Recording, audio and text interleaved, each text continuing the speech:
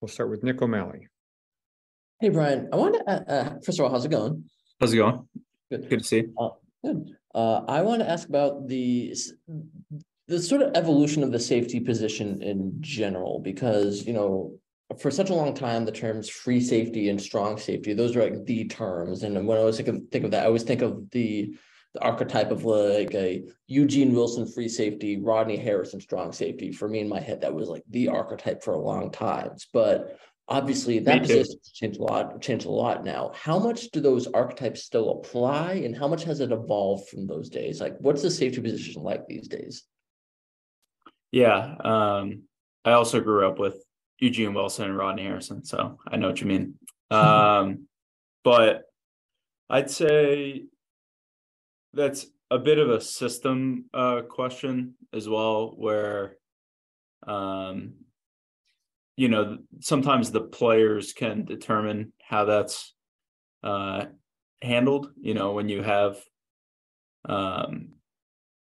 we have a lot of good players at the position and like to move them around because they all have high quality skill set at doing a number of different things, and so that's an advantage for the defense when the offense can't count on someone being in one place all the time or whatever. So when obviously we have a guy like Devin who's been in the deep part of the field for a lot of his career, and he's excellent at it.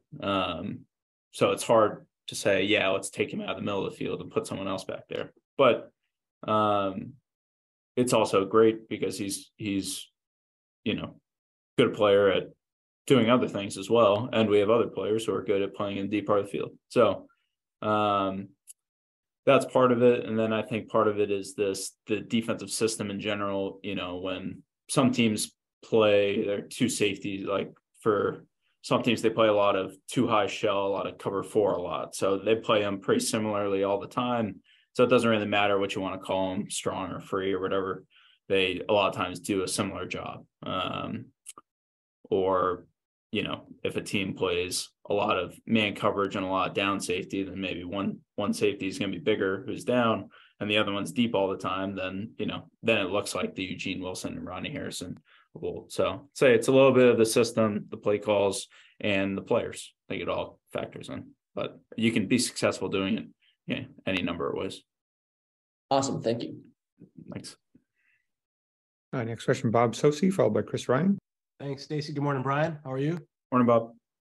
I want to ask you about the Jets' two position groups, running back and tight end. I'll start with James Robinson at the running back spot along with Carter. Very productive game for them 2 weeks ago against the Bills. What did you see, if anything, that was different about the usage of Robinson in particular? I know he had just joined them before your first game. Yeah, I think they obviously were trying to figure out the way to use the backs once Breece went out, and they've had productive and successful backs, not only this year, taking Breece out of it, and also years past. So I think they had no trouble, even though they lost a really good player, putting these other players in that, it's the same run scheme, and they have good runners. Both of them are really good runners. Ty Johnson's another good back, and they, roll them through there, and they can all be successful. And they showed that against the Bills.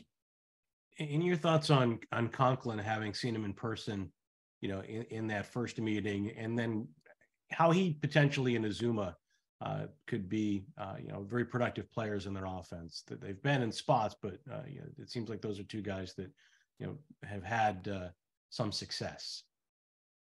They are very productive players. Seeing Conklin in person, I was kind of struck by how much bigger he was than I expected, I guess. But he's, they're good. Not that you don't see him on film. It's just, sometimes when we see a guy in person, it looks a little different. But they're, both good players, good sound, fundamental football players who are productive, run game and pass game. They're one of the things that makes this such a big challenge for us, All right, along Brian, with the backs, like you mentioned, and then we had a whole nother can of worms with the receivers and quarterback. So there's problems all over the place. all right. Thanks, Brian. Thank you. Next question, Chris Ryan, followed by Karen Gregan. Hey, Brian, how are you? Good. How are you? Good. Wanted to ask you a little about Dev, and obviously he is such an incredibly valuable player for the team in many different ways. But how do you see his productivity at 35? Is he as good as he ever been? Is he able to offset, maybe some depletion of skill in certain areas with intellect? Like, how do you see where Dev is at?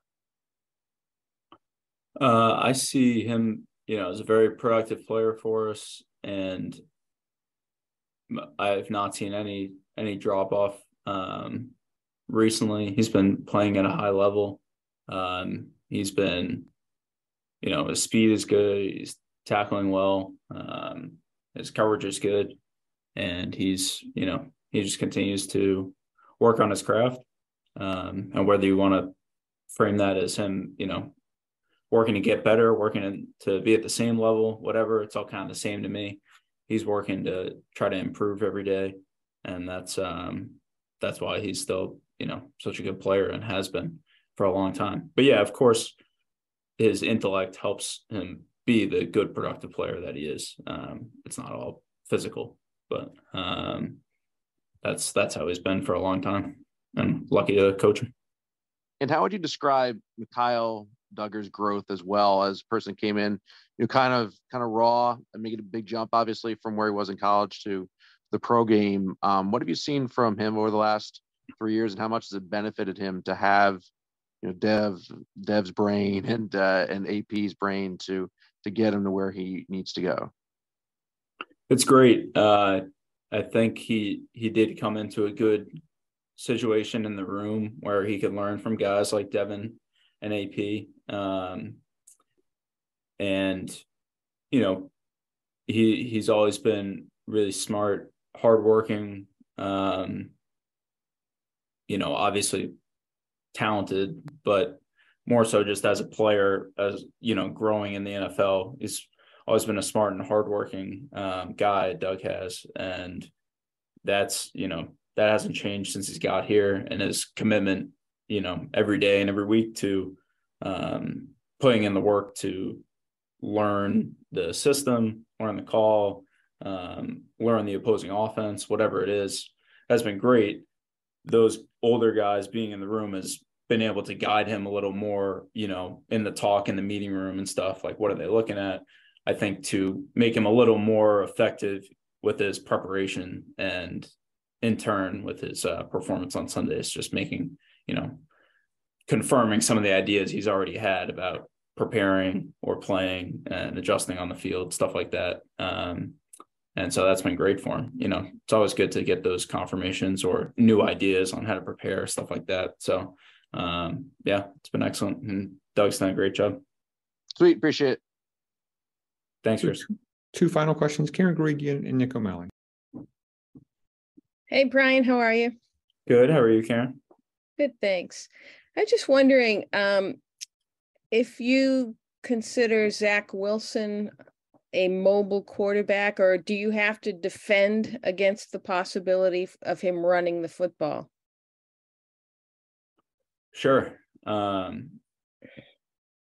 Yeah, you definitely have to, be ready for him to run. He's an athletic guy.